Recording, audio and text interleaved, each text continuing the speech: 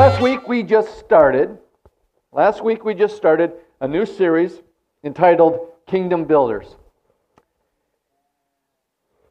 It's time to engage. We're a discipleship church. We disciple. When it comes to my gifting, I would say that I lean more towards a teacher than a preacher, or so I do a lot of teaching here. But the problem with teaching, that people can get knowledge, but knowledge that is not acted upon doesn't transfer into wisdom. It doesn't transfer into effectiveness. It doesn't transfer into change. And just like engage, that word engage, it's time to engage. You know, you can start your car, and you can just rev it, right? You just rev that engine, put all those CO2s in the air, just black smoke, big old diesel ram. But the problem is, if you don't engage it into gear, you're not going anywhere. And I believe God's doing something. God's doing something in the earth, doing something in His kingdom, doing something within the body of Christ. The Holy Spirit is revving the engine, but we as members need to engage into what God is doing. We need to engage in what God is doing. In 1 Peter chapter 2, starting off in verse 4, it says, "As you come to Him," speaking of God, "the living stone," or speaking of Jesus, which is God, "the living stone, rejected house, to be a holy priesthood, offering spiritual sacrifices acceptable to God through Jesus Christ." You are a spiritual stone in the house of God. And you are being jointed, you are being fitted in to build up this spiritual house. Now, some of those times, I don't know about you, but sometimes I've had to have a little bit of chiseling done on me, right? So I fit better into the house of God. And sometimes that chiseling isn't always pleasant, but it's always beneficial, right? And he says that we are a holy priesthood. Think of these words that he's saying. That we are a holy priesthood and we're being built into something. He goes on to say in verse 9 of the same chapter, "A priesthood, we are a chosen race, a holy nation." So the question is what do you think of when you hear the word priest? What do you think of when you hear the word priest? You might think of a clergyman, you know, in maybe the Roman Catholic Church or the Anglican Church or maybe Greek Orthodox Church. You know, people with certain garments on, they wear their collar backwards, maybe they wear a funny hat, right? What do you think of when you think of priests? You might be thinking of Indiana Jones in the Temple of Doom, you know, the priest offering sacrifices to their false gods. Maybe you go to the Old Covenant and Old Testament priests and where they were always associated with offering sacrifices. But before Aaron and his descendants became a priestly class of Israel, we've seen in Genesis Melchizedek, right, who was a king and priest of Salem. You know, he was a type and shadow. He was a prophetic foreshadowing of Jesus Christ. We also learn that the Egyptians, they had priests as part of their religion, right? And then in Exodus, we learn of Jethro, Moses' father-in-law. He was not an Israelite, but he was a priest of Midian, right? And then later in the Bible, we learn about pagan priests of Baal, Dagon, and Zeus. And so what do you think of when you hear the word priest? See, priests stood out from the common people and their culture or their faith as a distinct class of individuals. They were separate. They were special, right? These individuals were perceived to have special abilities that enabled them to serve as a link or a mediator between their God or their deities, right? They were the method of the common people to interact with God. So you had common people, and you had the priest, you had the special people, you had common people, and you had the super dupers, the ones that had a special connection with God, right? In other words, if a common person, if I am a common person, there are certain spiritual blessings that I can't receive without the help of a mediator or a priest. I cannot approach God on my own or receive from Him without a priest having special powers or favor before God. Many Christians, unfortunately, relate to God like this today. They feel that they are not able to go to God directly, but they need someone else to intercede on their behalf. A lot of people, a lot of Christians, their understanding in their relationship with God is more based on an old covenant idea than a new covenant reality. In 1 Timothy 2:5 it says, "For there is one God, and there is one mediator between God and men, the man, Christ Jesus." So in the new covenant, there is a mediator between us and God. Who is it? It's Jesus Christ. It's Jesus Christ. No one else but Jesus is the link between you and God. And we just read in Peter, under the new covenant, all believers are made king and priest unto God. In other words, all believers have access to God for themselves. You have direct access to God for yourself. They don't have to go through a priest or a sacrificial system to get to God. Jesus cleared the way. Jesus is our only mediator. Jesus is the door. Jesus is our mediator between us and God. And as we read in Peter, we all are kings and priests. And Paul writes in Romans chapter 12, verse 1, he says, "I appeal to you, therefore, brothers, by the mercies of God, to present your bodies as living sacrifices, holy and acceptable to God, which is your spiritual worship." In the Old Testament, priests offered sacrifices, right? And every Christian is a priest. But we don't offer sacrifices for sins, right? Since that's been done once and for all time. Jesus was the final sacrifice. He was the perfect sacrifice. All other sacrifices pointed to Jesus. But we are to be offering our person, ourselves, as living sacrifices. With praise and with our possessions, we are living sacrifices unto God. And the problem with living sacrifices is that they like to crawl off the altar. Right? A living sacrifice likes to do its own thing. And so we, as priests towards God, we have to choose to be living sacrifices unto Him. One of the things that I love most about our church family here is I love to see, before the service or after the service, I love seeing you ministering to one another. I love you. I love the talking. We're talkers here, right? We like to hang around. We like to talk. But as a pastor, it does my heart so. It makes it happy when I see you praying for one another. When I see you praying for one another, or operating in a gift of simple prophecy, of just encouragement,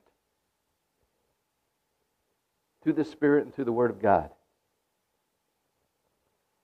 And the question that I want you to ask yourself right now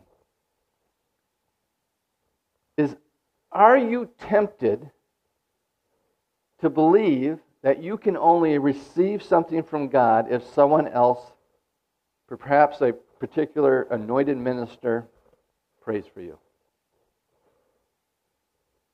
Is that your bent? Is that your belief system? I know that makes it pretty blunt, but deep down in the core of your conscience, do you feel that there is a separation between you and God, and other people are closer to God than you are, and if I really want my prayers answered, I need someone else to pray for me?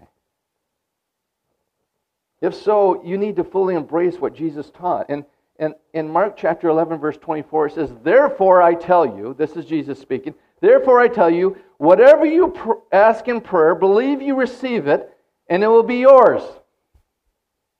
Now there's lots to break down here, and this isn't a message on prayer. But basically, first of all, you got to ask. And if we believed that Jesus was telling the truth here, we would be praying. And statistically, Christians don't pray. So what does that say? We don't believe Jesus. He says, whatever you ask when you pray. So first of all, you got to ask, and then secondly, you got to believe, right? You receive it, that you have it. You got to believe that you receive it, and it will be yours. But notice, it will be yours. When do you believe that you receive it? Before it's yours. Right. You believe when you pray, not when you have. You understand that? And we need to start believing. We need to start believing and taking God at His word, that God would actually answer your prayers. This is the assurance that we have from Jesus. This is why we don't pray in our name. We don't say, "Hey, God, it's Chad here. Will you do this for me?" No, we pray in Jesus' name. We don't pray on our merits. We pray on the merits of Jesus Christ. Jesus is our mediator. The one we approach the Father. We approach the Father through Him. And you need to start seeing yourself as one that can go to God for others. Not one that needs others to go to God for you. You understand? There are, as you mature in your Christianity, there is times where you're constantly asking to be prayed for.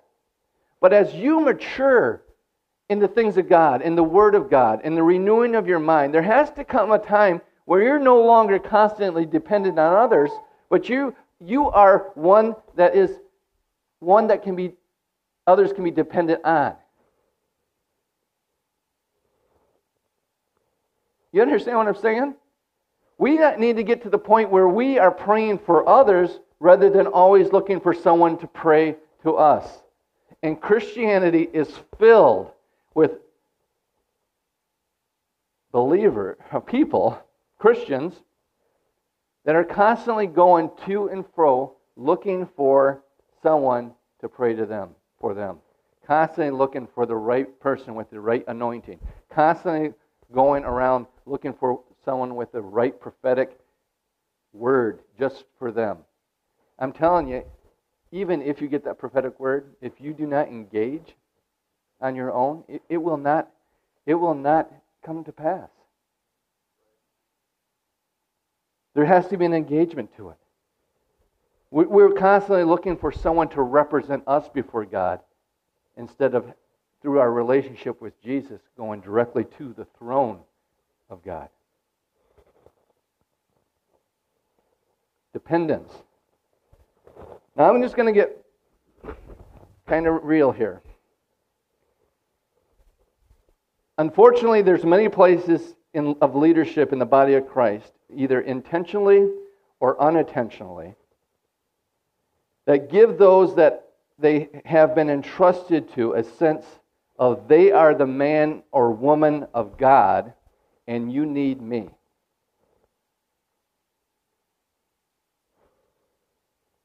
There's this, I don't know if it's insecurity, I don't know if it's just not understanding what the Bible is teaching, but there's a sense in many areas of those in leadership where they're constantly trying to make those that are entrusted to them, that they're supposed to be discipling, that they're supposed to be helping to mature, that they're supposed to be growing up to the full stature of Christ, that they are constantly trying to get them to look at them as the anointed man or woman of God. Don't get me wrong. I believe in the fivefold ministry. The fivefold ministry is vital to the body of Christ. But the fivefold ministry is not there to make the body of Christ dependent upon them. The fivefold ministry is there to, well, let's look at it. In Ephesians chapter 4, verse 11. And he gave the apostles, the prophets, the evangelists, the shepherds, and teachers to make the body of Christ dependent on them. No, what does it say? To equip the saints for the work of the ministry, for the building up of the body of Christ, until we all attain the unity of the faith and of the knowledge of the Son of God, to mature manhood, to the measure of the stature of the fullness of Christ, so that we may no longer be children, tossed to and fro by the waves and carried about by every wind of doctrine, by human cunning, by craftiness and deceitful schemes. He's saying that there's people out there that are trying to carry you away by their own cunning, by their own craftiness, by their own deceitful schemes. And that true leaders within the body of Christ in the fivefold ministry are not trying to carry you away unto themselves. They are trying to point you to Christ and who you are in Christ and grow you up in the knowledge of Him.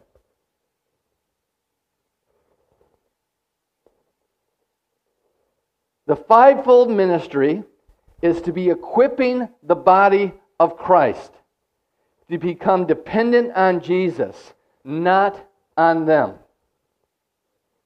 To teach the body of Christ to engage into the kingdom. They are to equip the saints for the work of the ministry, build up the body of Christ. They are to bring unity of the faith. This is key. You're going to see this through Peter's writing, to increase the knowledge of the Son of God. That's the problem. Is that our focus needs to be on Jesus, the knowledge of what He has accomplished, the knowledge of what He has done, the knowledge of what He has done for us, who He is in us, and who we are in Him, the new creation realities of Christ. They are to mature the church to the measure and stature of the fullness of Christ, so that we would no longer be children. So children are unstable, they're unable to stand on their own, they are easily deceived out of who they are in Christ. Now I'm going to get some people upset, but this is me pastoring. Something that's really popular, I don't know if you guys pay attention, I pay attention to what's happened in the kingdom of God, and what's very popular right now is this thing called deliverance ministries. Deliverance ministries. And everybody thinks it's a new thing. It's not a new thing. It's actually an old thing. It was very popular in the 80s and 90s, and we've seen this dog and pony show before. These are ministries that say the reason that you're struggling, the reason that you are sinning, or the reason you have bad habits is because you need deliverance. You need deliverance. Now, if you're not a believer, if you're not born again, if you're not filled with the Holy Spirit, you might need deliverance. But here's the truth. It's not unbelievers that are running to these deliverance ministries. It's believers. Believers are the ones that are running to be delivered. Listen to me. If you are a Christian, you do not need deliverance. Listen to what Paul writes by the Holy Spirit in Colossians. And so, From the day we heard, we have not ceased to pray for you. Does he say pray for your deliverance? No. He says asking that you may be filled with the knowledge of His will in all spiritual wisdom and understanding. There's the knowledge of God, the knowledge of Christ again. So as to walk in a manner worthy of the Lord, pleasing to Him. So you want to get rid of your bad behaviors? You want to get rid of sin in your life? Those habits, those destructive behaviors? It says, increase in the knowledge of Christ. Increase in the knowledge of Him. Walk in spiritual understanding. Fully pleasing to Him. Bearing fruit in every good work. Increasing in the knowledge of God. This is called discipleship. This is called renewing your mind. He goes on to say, being strengthened with all power according to His glorious might, for all endurance and patience with joy. It doesn't happen overnight, right? You didn't become a blunder overnight, and you're not going to become a wonder overnight, right? There's things you've got to renew your mind. The spiritual renewal and spiritual blessing and spiritual strength is a lot like physical strength, right? If you don't exercise it, it doesn't produce. And the same thing with spiritual strength. You need to exercise it. You need to engage in it. You need to work it. It only works if you work it. And he says, giving thanks to the Father who has qualified you to share in the inheritance of the saints of light. Listen to this. He has delivered us from the dominion of darkness and transferred us into the kingdom of His beloved Son, in whom we have redemption and forgiveness of sins. You were delivered. You were delivered once and for all. When you became a new creation in Christ Jesus, when you were born again, you were delivered. You were transferred from the dominion of darkness into the kingdom of Jesus Christ, the beloved Son of God. You don't need deliverance. You need to believe that you have been delivered. Jesus did it single-handedly, and you had nothing to do with it. Paul says that you have been delivered from the power of darkness once and for all by Jesus. Now you need to mature. You need to grow up in the reality through the ever-increasing knowledge of God. There is only one way to overcome the flesh. And it's not by having someone special pray for you. It's through discipleship and the renewing of your mind. But we like that. We like microwave Christianity. I've been practicing this bad behavior, this sinful behavior over and over and over again. Let's just go have someone wave their hand over me and pray for me, and then I don't have to do nothing. I just walk away and it just magically disappears. No. You have a will. You have to choose. You have to choose. Are you going to choose destructive behaviors? Or are you going to choose God? Are you going to choose to be a living sacrifice, offering yourself up to God? Or are you going to sacrifice the blessings of the kingdom and indulge your sinful behavior? Are you going to believe that you are a sinner? Or are you going to believe the truth that you are the righteousness of God in Christ Jesus? There is only one way to come in the flesh, and it's through discipleship. It's through the renewing of your mind. You do not act differently than you think. Your actions are a corresponding. What is it? The law of cause and effect. See, religion teaches you that if I can just discipline myself and not do these things, then I will become more like the image of Christ.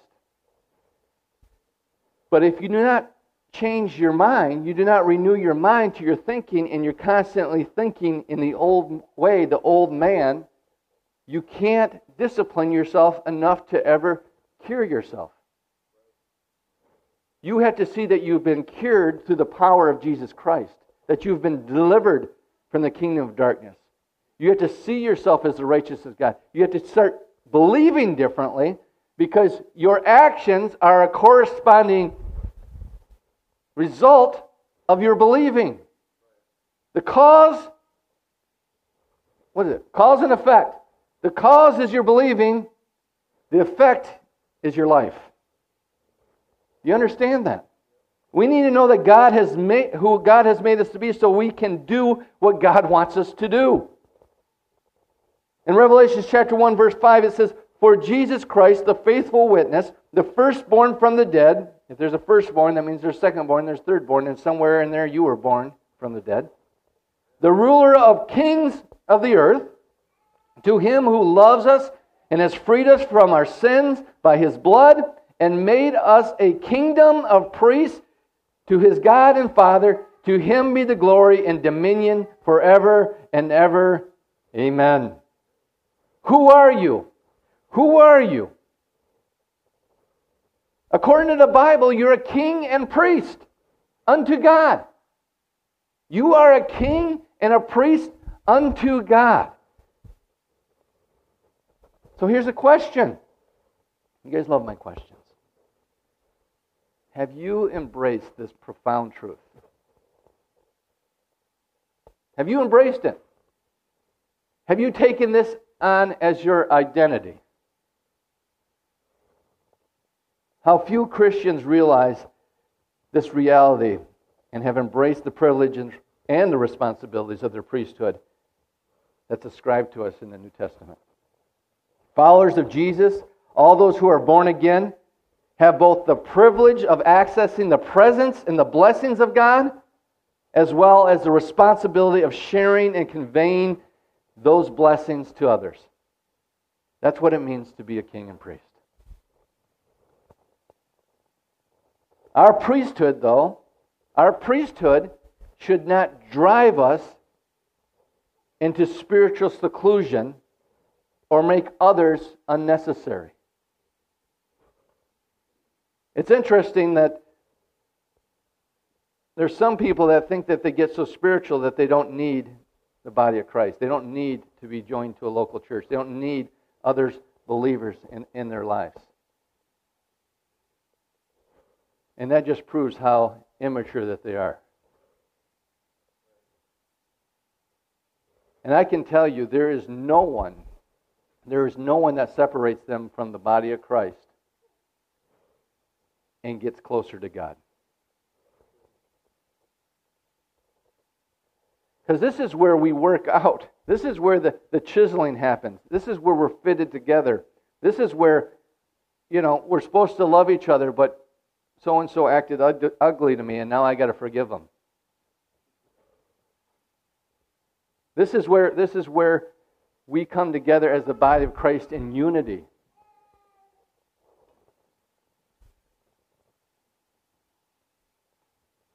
See, the truth of the matter is that it's a shared status that enables us to have rich fellowship with one another, and that we need this interaction with one another. Paul says in Romans chapter 12, verse 5, it says that we are individual members of one another. He's talking about the body. And how Peter talked about living stones, Paul was talking about using the eye and the ear and the foot. That you can't say that I have no need of you. The body of Christ can't say that we have no need of you. And you, as an eye, can't say that I have no need of the body. Because when you are severed from the body, you die.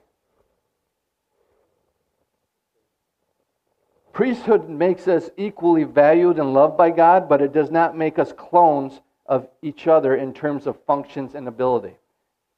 You understand that? We are members of one body, but we all have different functions in that body. Right? What happens if your lungs tried to be a heart and was constantly trying to pump blood? You'd get no oxygen. And the body would suffer. It would die. And the same thing, if Christians are just trying to be clones and just trying to be like everyone else, like someone else, instead of being who God has called them to be in the body, the body suffers. There are different individuals in the body of Christ having certain gifts that equip them for certain types of ministry for leadership. And as Peter said, there's individual living stones, but we're all being built together up into one house. And here are some things that we are called to do as a community of fellow priests. It says, let us. This is talking to the body. Let us therefore come boldly to the throne of grace that we may obtain mercy and find grace to help in time of need. This is one of the things that we do as the body. We come together to the throne of God. Let us go on to perfection. You are perfected by being joined to the body of Christ. Let us draw near with a true heart in full assurance of faith. Let us hold fast the confession of our hope without wavering, for he who promised is faithful. Let us consider one another in order to stir up love and good works. Let us have grace by which we may serve God acceptably and with reverence and godly fear. Let us continually offer the sacrifices of praise to God, that is, the fruit of our lips, giving thanks to His name. These are all responsibilities of every one of us to fulfill our priestly roles in the body of Christ. We should also receive the gift of the grace of God that God makes available to us, keeping in mind that we all have different functions within the body. For example, teachers can teach, evangelists can evangelize, pastors can pastor, and those with serving hearts can serve. We share a common priesthood, but we have different expressions of this Christian service. However, no believer is called to passivity, to be disengaged in this awesome family of God. We are all called to be engaged.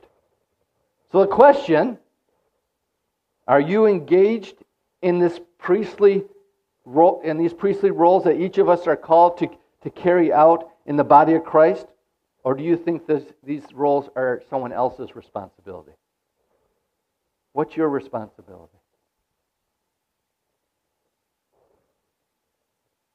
You know, last Sunday I said that throughout this series, there's going to be opportunities for you to be offended. And here's one. So before I say this, everyone say, I love Pastor Chad.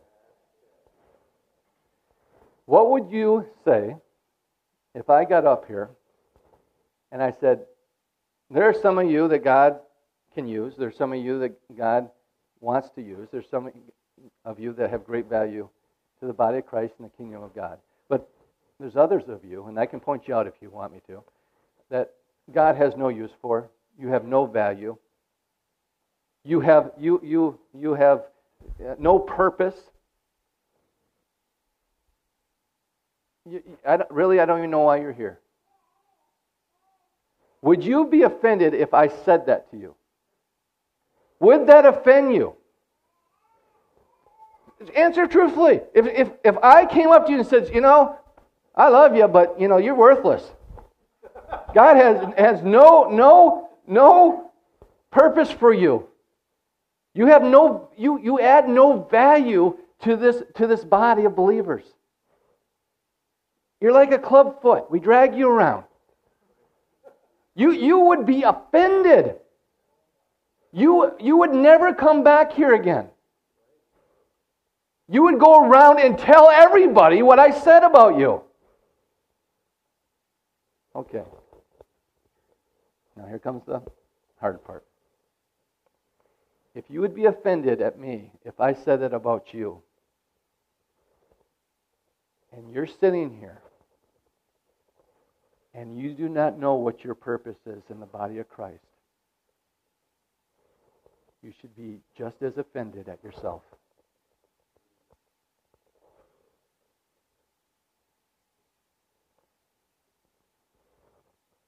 I love you. And I want you to engage. I want you to experience I want you to be everything that God has called you to be.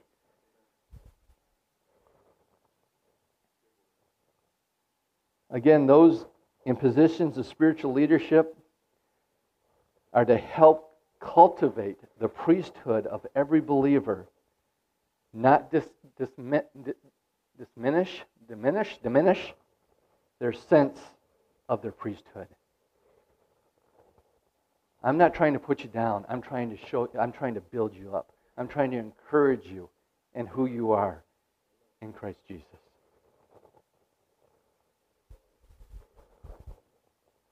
So what does our priesthood mean? Our priesthood means that we have the privilege of direct access to God through Jesus Christ. Our priesthood also conveys our responsibility of being Christ's representative in the earth. So what are the functions of our priesthood? We function as priests when we offer our very selves, including our bodies, to God. We function as priests when we worship, when we praise, when we pray. We function as priests when we serve. We function as priests when we give. We function as priests when we evangelize. When we discipleship. When we disciple others. Why do we do these things? Because we're priests of our God. And these are the things that priests do. So we're coming in for a landing here. And we're going to read Romans chapter 12, verse 1 again. And this time it's going to be in the Message paraphrase or Message version or paraphrase version. And I just want you to see what God expects from each one of us as priests and kings unto our God.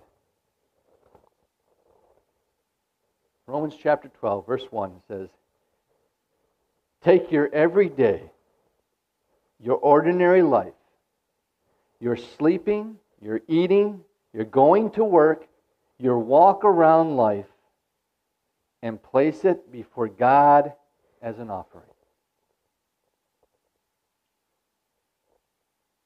That's our role as priests unto our God. We are to walk out our priesthood in everything that we do. Amen? Amen. You've been listening to a message from Charis New Testament Church. For more information or to contact us, go to www.charisntc.org. And remember, you are deeply loved, highly favored, and destined to reign in Christ Jesus.